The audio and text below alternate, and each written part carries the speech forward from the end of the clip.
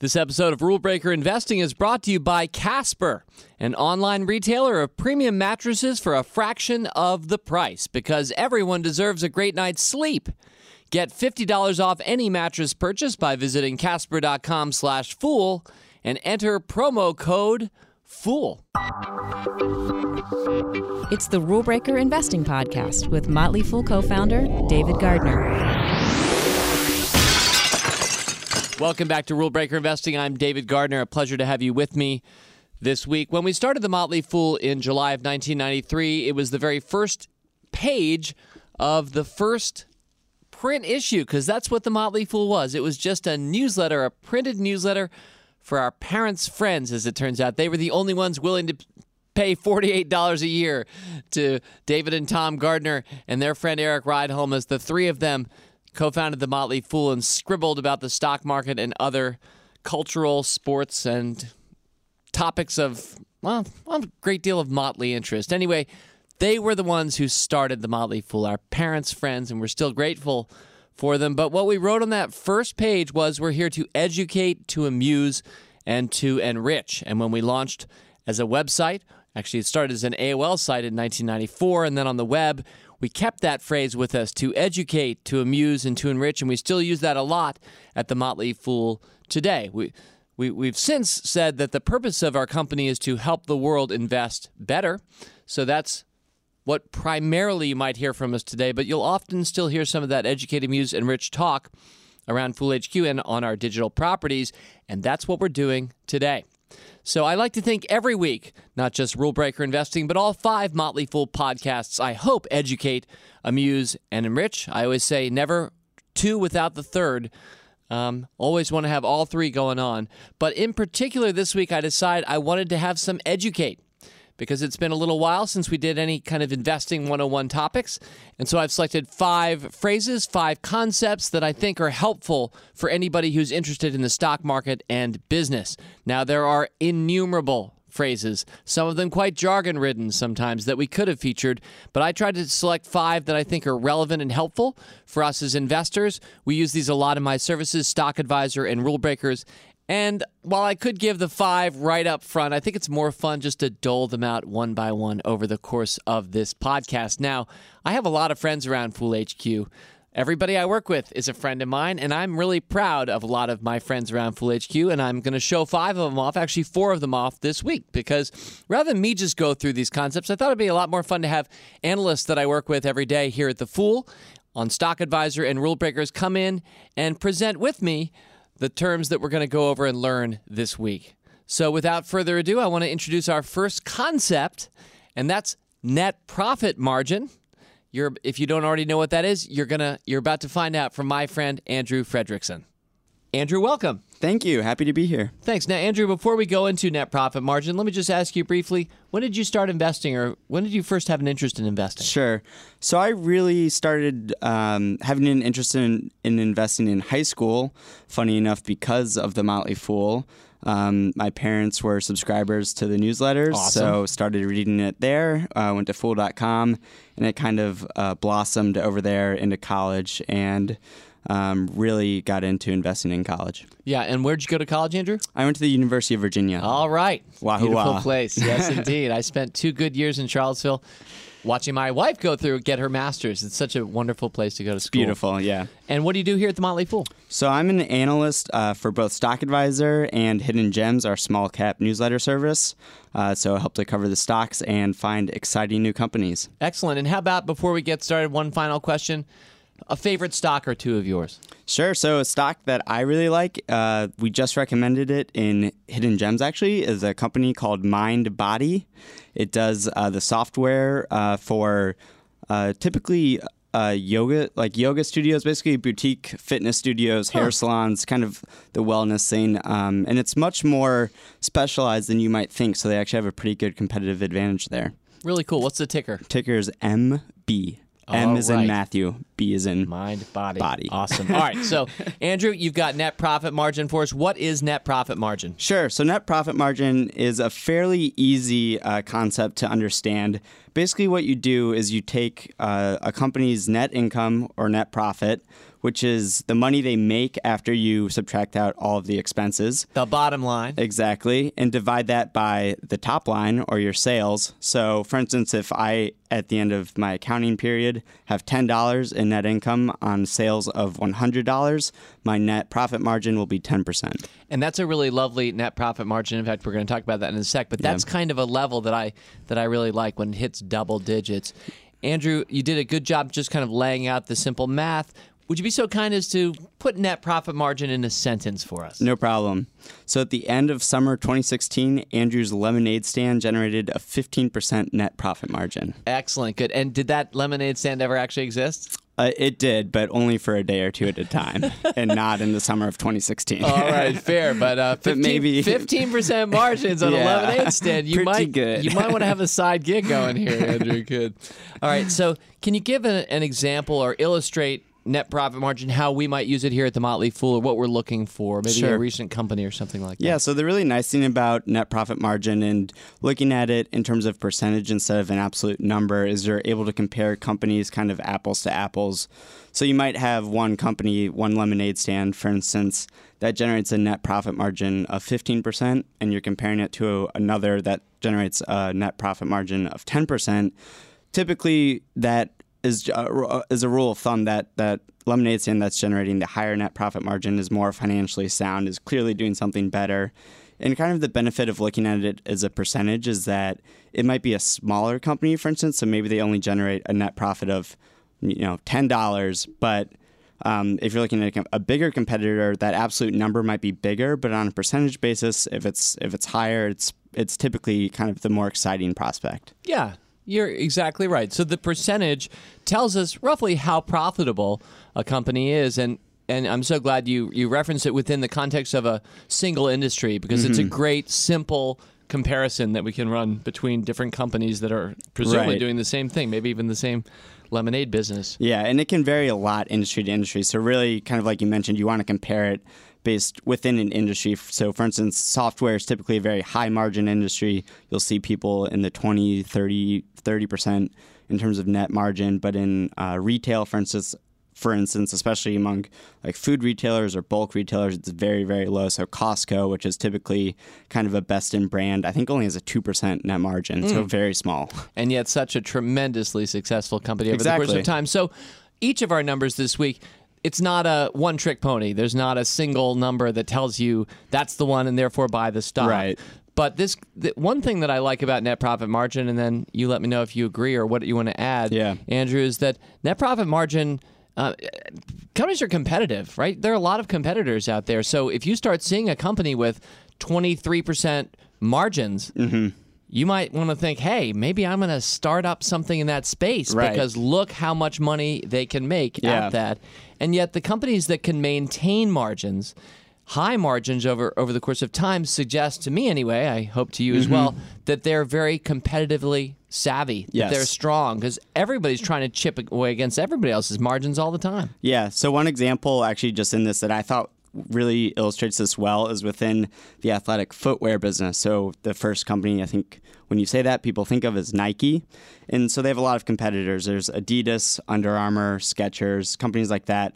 And so I just looked at their net margins. And in the last year, Nike's net margin is on average about double that of the competitor. So their net margin is 12%. Under Armour's is 5%, Adidas is 5%, and Skechers is 7%. So I think that tells you something there that Nike, great brand, everyone recognizes it. Clearly they're doing something right, and they're able to leverage that brand to ultimately lead to that higher net margin. It's a fair generalization to say maybe companies with better brands can have higher margins. Typically, yes. And that's simply because you and I are willing to pay up for something like Nike or Starbucks. You're willing to pay a little bit more, and that leads all the way to the bottom line. Excellent.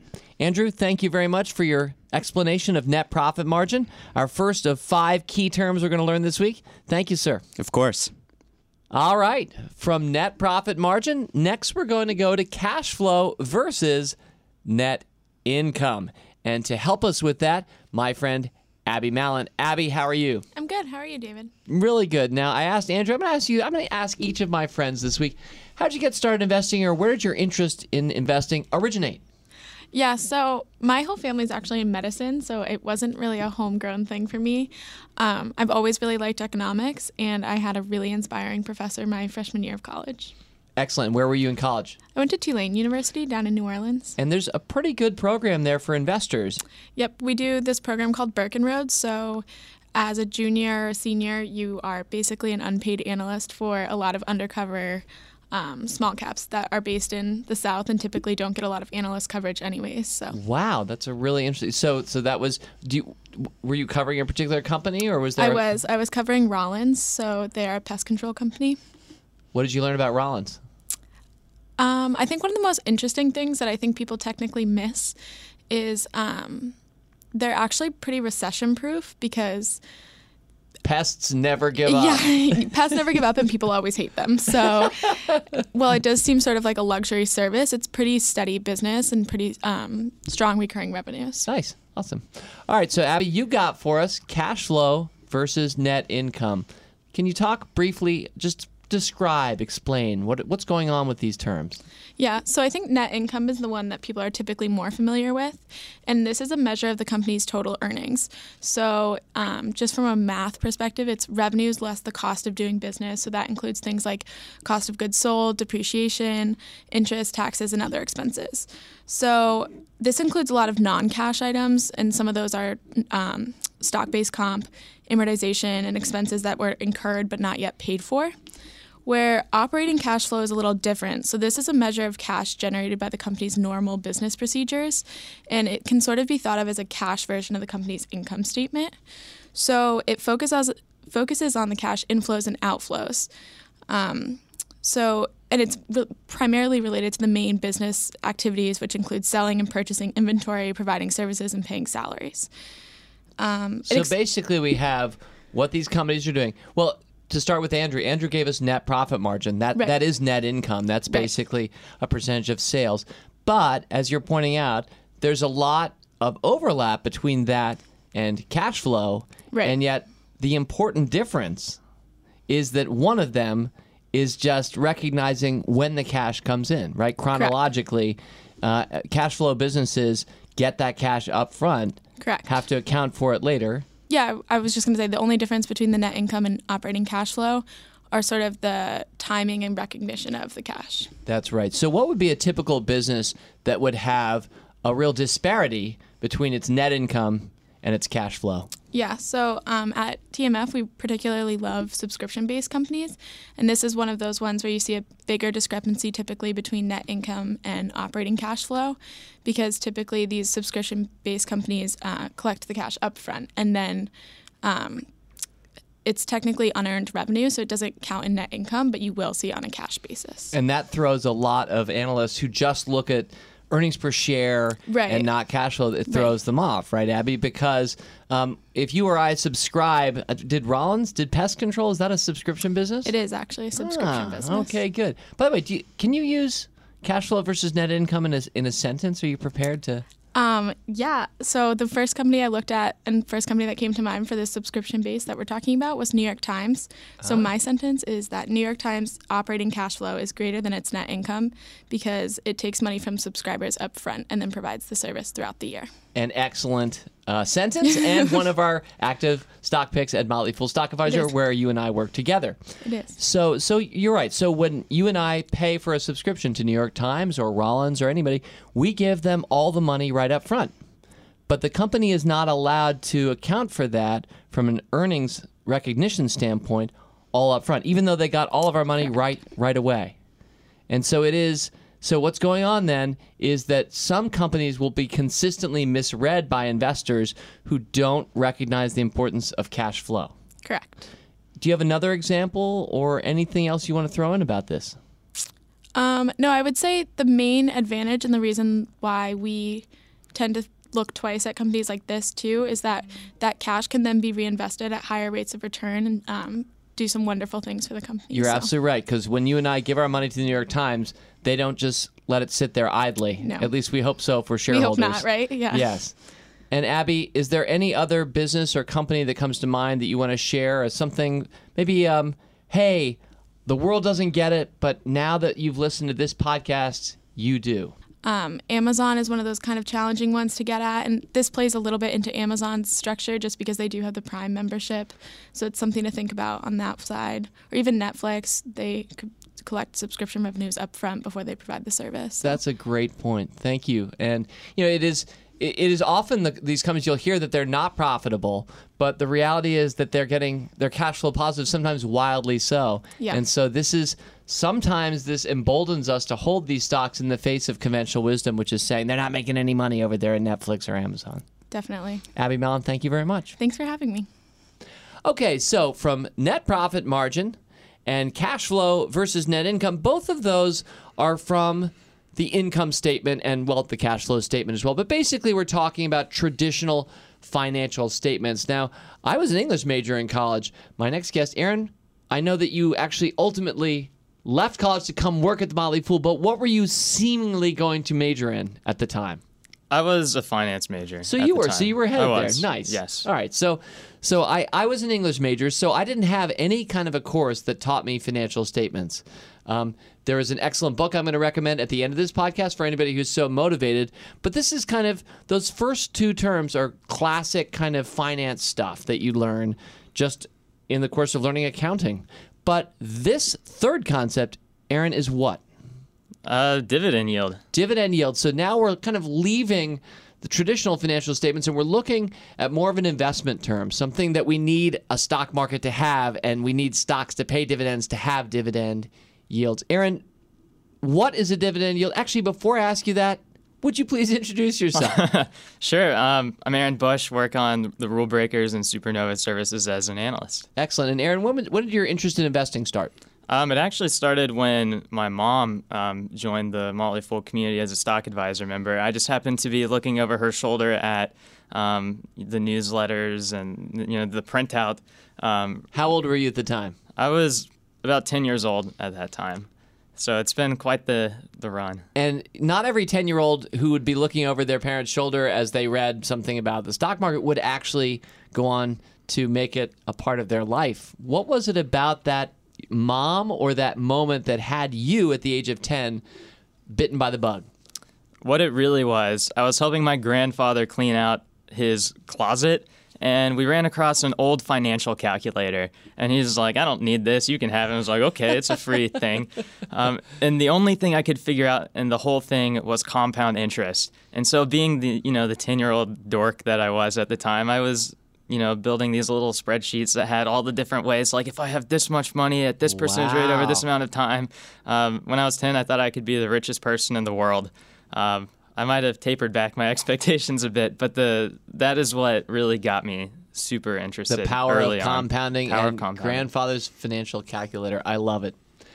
Okay, and before we get to dividend yield, how about a favorite stock or two? Throw us a bone here. Sure. Well, I think one stock that has really captured my attention over the past several years, and even more so lately, and I think it also has captured us too, and more people are coming on board, is Activision Blizzard, which is just a phenomenal video game publishing company that I know we both enjoy from an investing perspective as well as a consumer perspective. Both. But they've just had quite the run, generating more games, more people playing games, made a couple really strong acquisitions over the past few years, and I think they're really set up for success. Awesome. Ticker symbol? ATVI. You betcha. Okay. Aaron Bush, what is the dividend yield? Are you ready for some fourth grade math, David? Let's go. All right. So the dividend yield is the percentage of the current share price an investor can expect to receive in cash dividend payments over the course of a year. So it's calculated by taking the annual dividend per share payment divided by the current share price. So just to give an example. Great. David, just say you own one share of stock that's priced at $100, and it gives you $3 in dividends every single year. That's a 3% dividend yield. The $3 divided by $100. Right, the $100 share price. Yes. And I can look it up online, Fool.com, other places, and I can see that there's a $3 per share dividend, probably paid out 75 cents a quarter. Yes, Okay. generally quarterly. Yep. And of course, if you own more shares than just that one, you'll get the extra $3 for every single share. Every single share gets me $3, and the dividend yield is 3% right there, right? Yes. Because it's the percentage of the share price that you're getting paid back as a cash payment from your company. Absolutely. Aaron, can you use the phrase dividend yield in a sentence? Sure. As an amateur hot chocolate connoisseur and an investor who loves to generate income, I'm thrilled to see that Starbucks has a solid 1.6% dividend yield and a steady track record of increasing its payout. Excellent. And you just threw in an extra bonus term there, payout. Let's talk briefly about that, because where do companies actually find the money to pay back to shareholders? Sure, it doesn't come out of nowhere. So I guess to throw out another simple ratio would be the payout ratio. And I guess there are a couple ways of defining that, but generally it's just the cash flow or the net income earnings that they produce over a certain period of time. And the percentage of that they choose to pay in a dividend is the payout ratio. So if the company produces $100 million in profits, sure, and they decide to pay $50 million of that in dividends, that's a 50% payout. Right. And so you want that ratio to be as low as possible. You'd love to think that any company could easily afford the dividend that it's paying. Right. So dividend payout ratio. Now, what is a typical dividend yield these days, Aaron? A typical dividend yield? Ballpark. If I had to guess on average, man, I really don't know. I don't know either, but let's go with 1.1%. 1.1%? That's it. Okay. We've just named 1.1 as the magic number that is the average dividend yield. I feel like I should know that. Well, anybody could look it up. We could look up, in fact, Aaron, I'm excited to announce through the magic of Google and real-time podcasting that it is 1.93% as we tape the afternoon of Tuesday, March 7th, 2017. There you go. 1.93%. So that's the average dividend yield for the S&P 500. Now, of course, there are many other companies on the American and global exchanges that pay dividends that are not part of the S&P 500, and I would guess that number would come down. Yeah, probably the average large S&P 500 company would have a higher dividend yield probably than some of the other smaller bit payers. Yeah, I would think so. And I'll just add really quickly, I think it's important for people to understand that most companies don't start out paying dividends. And so a lot of the times when we are looking at companies to recommend that are generally smaller, they're really getting their start, they're not really paying dividends at the time because they're reinvesting in order to grow. But once a company matures, it starts generating plenty of cash regularly. One hopes. That is always the hope. And maybe its reinvestment opportunities dry up a little bit just as a percentage of what they can do. They might start to pay a dividend. And connecting this back to what I was saying earlier with Activision Blizzard, I think that's a perfect example of a company that's done that. So the company started paying a dividend in 2009, and it doubled it from 15 cents a share at the time to 30 cents a share today. Right now, that amounts to a dividend yield of 0.6%, so it's not huge, but I do want to say on a historic basis, it might be bigger than you think it is. So, David, you first recommended Activision Blizzard, or I guess just Activision at the time. That's right. In 2002, for a split-adjusted $3.20 a share. You still yield that 0.6% today. That said, if we were to take the current dividend today and compare it to when you first recommended it, it, 30 cents per share per year, and you're just saying we paid $3 for it back in the day. Right. So that yields you about a 10% annualized gain off of that initial cost basis. That's a really pleasing thought, Aaron. And so hopefully, I don't think Activision is anywhere close to being done on its climb. It's raising its dividend every year. That could, based on your cost basis, it could start yielding some really, really fantastic returns. Maybe there would be a day where we're getting paid more dividend per share than the cost per share we had for the stock back in the day. That would be awesome. That would be awesome. Aaron, anything more to say about dividend yield before we whisk you away? One very last thing I'll say is it's probably important not to get too hyped up about really high yields. It's probably important to go look back at that payout ratio to see if whatever that company is paying out is sustainable. What would be a stereotypical example of a mistake here, a company that can't afford it? Or you don't have to give an actual one. I just mean, what are we guarding our listeners against? Sure. Well, I can give an actual one. I think energy sometimes, just industries that are really cyclical, this might tend to be a bigger issue. So I know Kinder Morgan, for example, was a really had a really high dividend yield at a point. They were also investing very heavily into other projects. So they had to make the decision just as energy prices fell and they came across harder times what to do. And they ended up dropping a big piece of the dividend because they thought that their money was best somewhere else. And so I think a lot of investors were disappointed by that. But those who were paying close attention would realize that that probably was the right decision to make and that the dividend yield at the end of the day wasn't everything. So companies typically will do their darndest to keep paying that dividend because it's almost a bond or a contract unspoken with its shareholders. And a lot of, especially older investors, rely on the income coming in from their dividend-paying stocks. So when companies have to change or cut back or sometimes scotch altogether their dividend, that's devastating for their reputation a lot of the time. All right, Aaron, that was really helpful. You know, the dividend yield, in a way, is kind of like the interest rate that you're getting paid to hold the stock. You could get an interest rate from your, good luck, by the way, from your bank account or savings account, and you could see, and so it's in fact helpful to kind of compare that 1.93%, the dividend yield right now, the S&P 500, against other things like 3 or 6 month CDs, other ways of earning interest. Now, it has to be said that when you're getting interest from a bond or a CD, that's usually a lot safer than companies paying dividends. But for the best ones, the so-called dividend aristocrats, right, they're the ones that have paid it. I'm not sure what the actual measure is. Do you know, Aaron?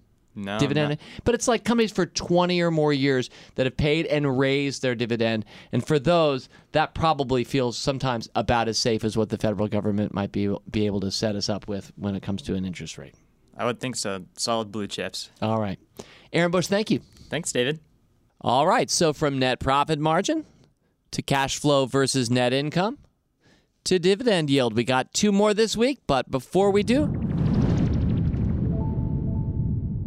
this episode of Rule Breaker Investing is brought to you by Casper. Casper is an online retailer of premium mattresses for a fraction of the cost. Casper's made with supportive memory foam for a sleep surface with just the right sink and just the right bounce. Plus, its breathable design helps you regulate your temperature throughout the night. You can buy it easily online. It's completely risk-free because Casper offers free delivery and painless returns within a 100-day period. Wow, 100 days. So you don't have to lie down in a showroom. Casper's mattresses are made in the USA, and you can save an additional $50 toward a mattress purchase by going to casper.com/fool and entering the promo code, yep, you guessed it, FOOL. That's casper.com/fool, promo code FOOL. Terms and conditions apply. All right. Up next, burn rate. Jim Mueller, welcome. Hello, David. You did that really well. Oh, thanks. You mean the ad read? The ad read, yes. But yeah, I enjoy reading ads. I think it was a calling that I never really got. I some people have said I would have been a good game show MC as well. Something else I'll never really get a chance to test. But thanks, Jim. I appreciate We're glad that. you and your brother founded this company. So.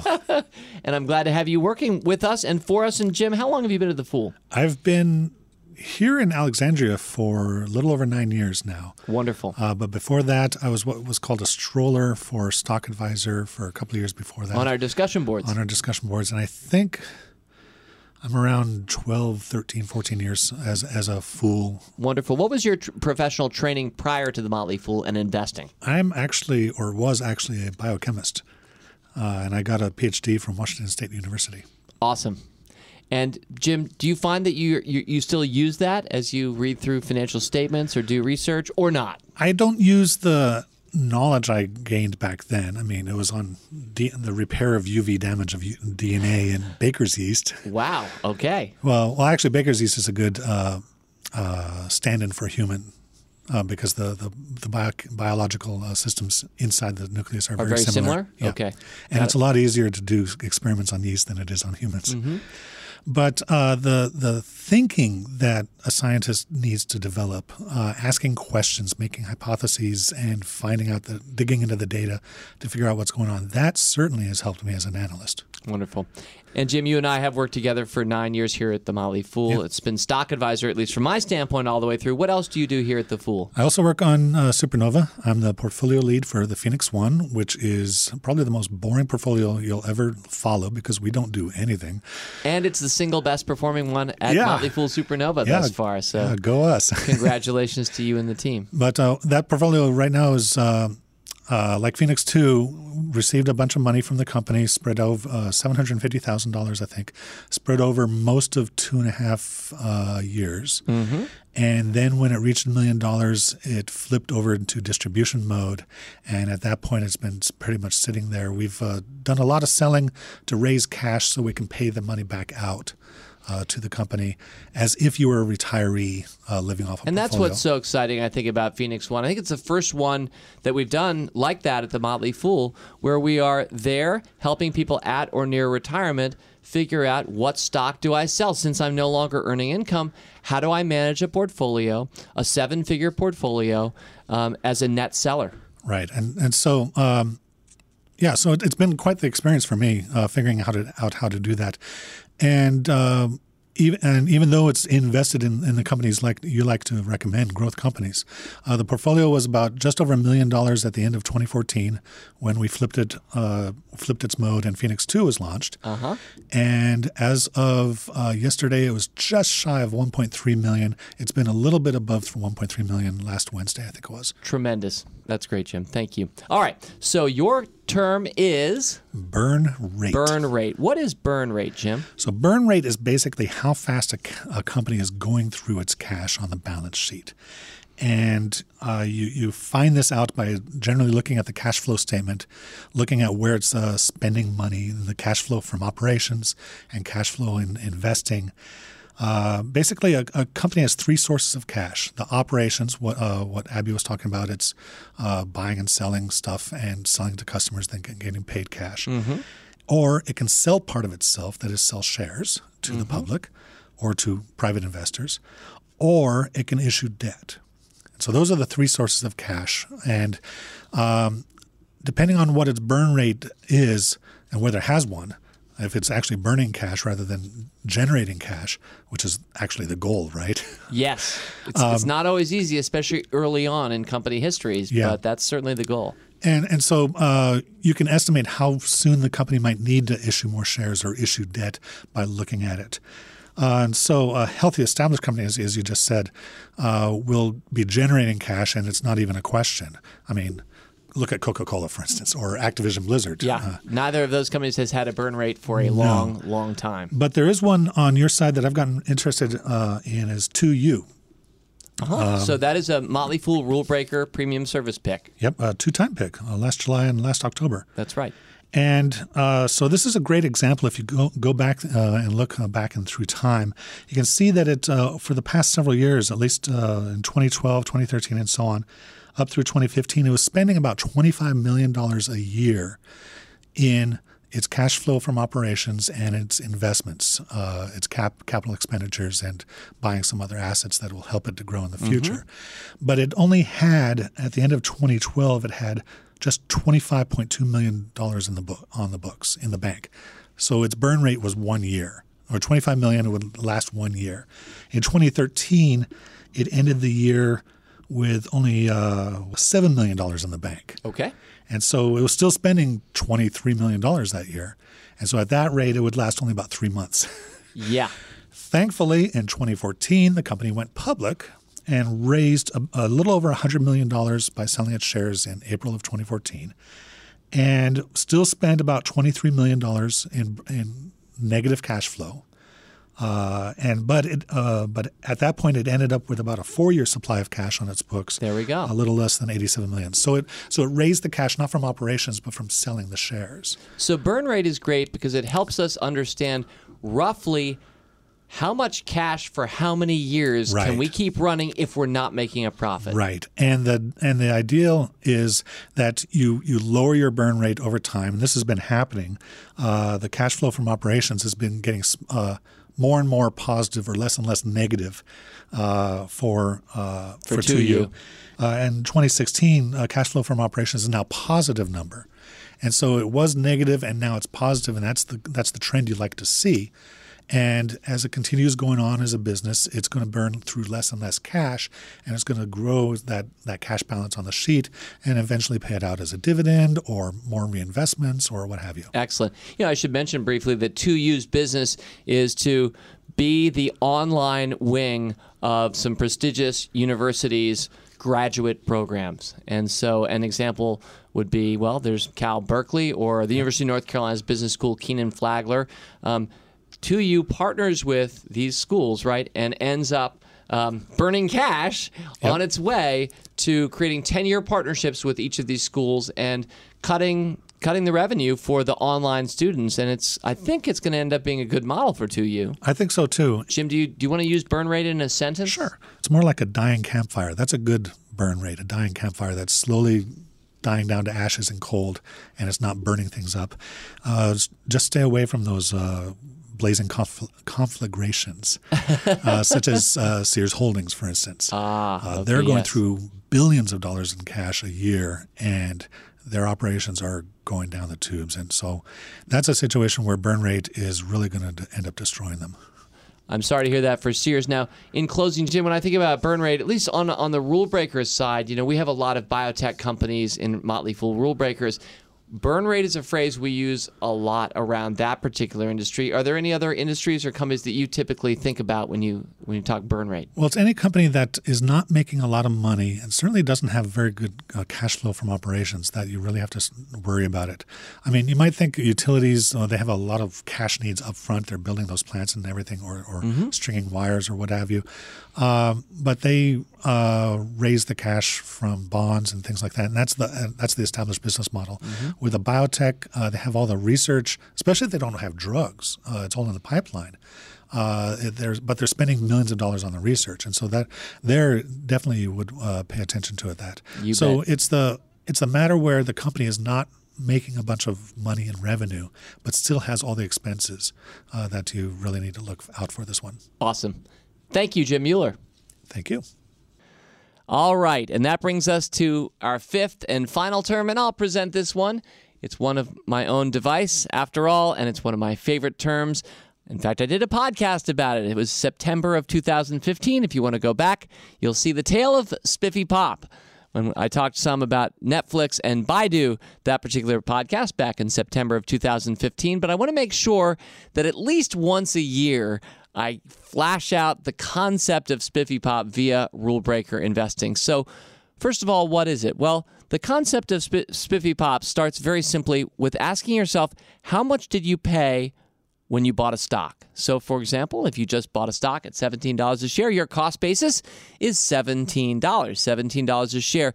And as a long-term minded person, by definition as an investor, one thing I've always tried to do and to model for all of my fellow fools and investors is the benefits of investing over long periods of time. It doesn't usually get a lot of play on CNBC. It's not that exciting when we talk 10 years later about a stock you paid $17 for way back when. Most of the world is focused very much on short-term returns and stocks that pop, and pop is often defined as, maybe jumping 7% after hours because of a good earnings report. So I decided we need something for when a stock does a really special kind of pop. So sticking with my example of $17 a share, if one day at some point in the far-flung future, that stock that you paid $17 a share for goes up in a single day by $17 or more, I decided there's got to be a term for that. I want to reify that. I want to make that real. Like the Velveteen Rabbit, I want to love it into existence. And so we decided we have to put a name to it. So rather than call that a pop, we decided years ago at Motley Fool Rule Breakers to call that a spiffy pop. Another synonym that we'll sometimes use for that is a day bagger. We talk about two baggers, like you doubled your money. Well, what about in a single day if you made as much in that one day as you paid for a stock way back when? That's a day bagger. That's a spiffy pop. I will now use spiffy pop in a sentence. When Activision Blizzard spiffy popped on March 1st of this year for Motley Fool Stock Advisor, that was the fifth Motley Fool spiffy pop of 2017. And yes, that is a factual sentence. I'm happy to say Hasbro, NetEase, and Universal Display, as well as another spiffy-pop by Activision Blizzard, are the 5 that we've had so far in 2017. But I think for a lot of people, they've never had a spiffy-pop. In fact, if you're taking advice from somebody, I would highly encourage you to find out if they've ever gotten a spiffy-pop. I think you and I should be listening to people who can generate great returns over time. And so that's why I think the concept of spiffy-pop is so important. Now, it's a delightful feeling to watch a stock literally make more money for you in a single day than you paid for it way back when. It usually does take time. For example, when Universal Display spiffy-popped on February 24th of this year for Motley Fool Rule Breakers, that was a stock we first recommended on May 18th of 2005. So we waited almost 12 years for that first spiffy-pop, but how sweet it is, and you never forget your first. There's probably a lot more I could say about spiffy-pop, but this has been one of our longer podcasts anyway, so I'm going to leave it right there. And I'm going to thank you for suffering fools gladly. This week we covered net profit margin, we covered cash flow versus net income, dividend yield, burn rate, and spiffy-pop. Now, again, our goal to educate, to amuse, and to enrich. And if some of these terms were unfamiliar to you beforehand, I'm glad that they are now, and I hope you'll share it out if you have a friend or acquaintance who would enjoy learning more about some of the simple terms that we start to use as stock market investors. And it's always easy math. That's the way I like to keep my math, whether it's net profit margin. These are simple ratios often. And let me mention, in closing, an excellent book that I enjoyed as a young investor. I read this one right after college. As I mentioned, as an English major, I didn't take any accounting courses in college, but I sure did enjoy the book, How to Read a Financial Report, and that's by John Tracy, and that book is purchasable on Amazon. What I love about How to Read a Financial Report is Tracy takes you through the income statement, the balance sheet, and the cash flow statement, and shows how they link across each other, how they're all networked together with the same hive of basic information. But once the scales fall from our eyes and we start to understand the simple terms and concepts on financial statements and the numbers behind them, I think an entire world is unlocked for you as an investor. So we've hoped to do a little bit of that for you this week. All right, you can check out past episodes of Rule Breakers and of all the Motley Fool's podcasts at our podcast center. Just go to podcasts.fool.com. And while you're there, you can check out our flagship service, Motley Fool Stock Advisor. I had some of my favorite analysts joining with me today from Motley Fool Stock Advisor and, of course, Rule Breakers as well. A new issue of Stock Advisor comes out the third Friday of every month with 2 new stock recommendations from me and my brother, Tom Gardner. You can check it out by going to the Podcast Center and scroll to the bottom of the page. That's podcasts.fool.com. Till next week, Fool on. As always, people on this program may have interest in the stocks they talk about, and the Motley Fool may have formal recommendations for or against. So don't buy or sell stocks based solely on what you hear. Learn more about rule breaker investing at rbi.fool.com.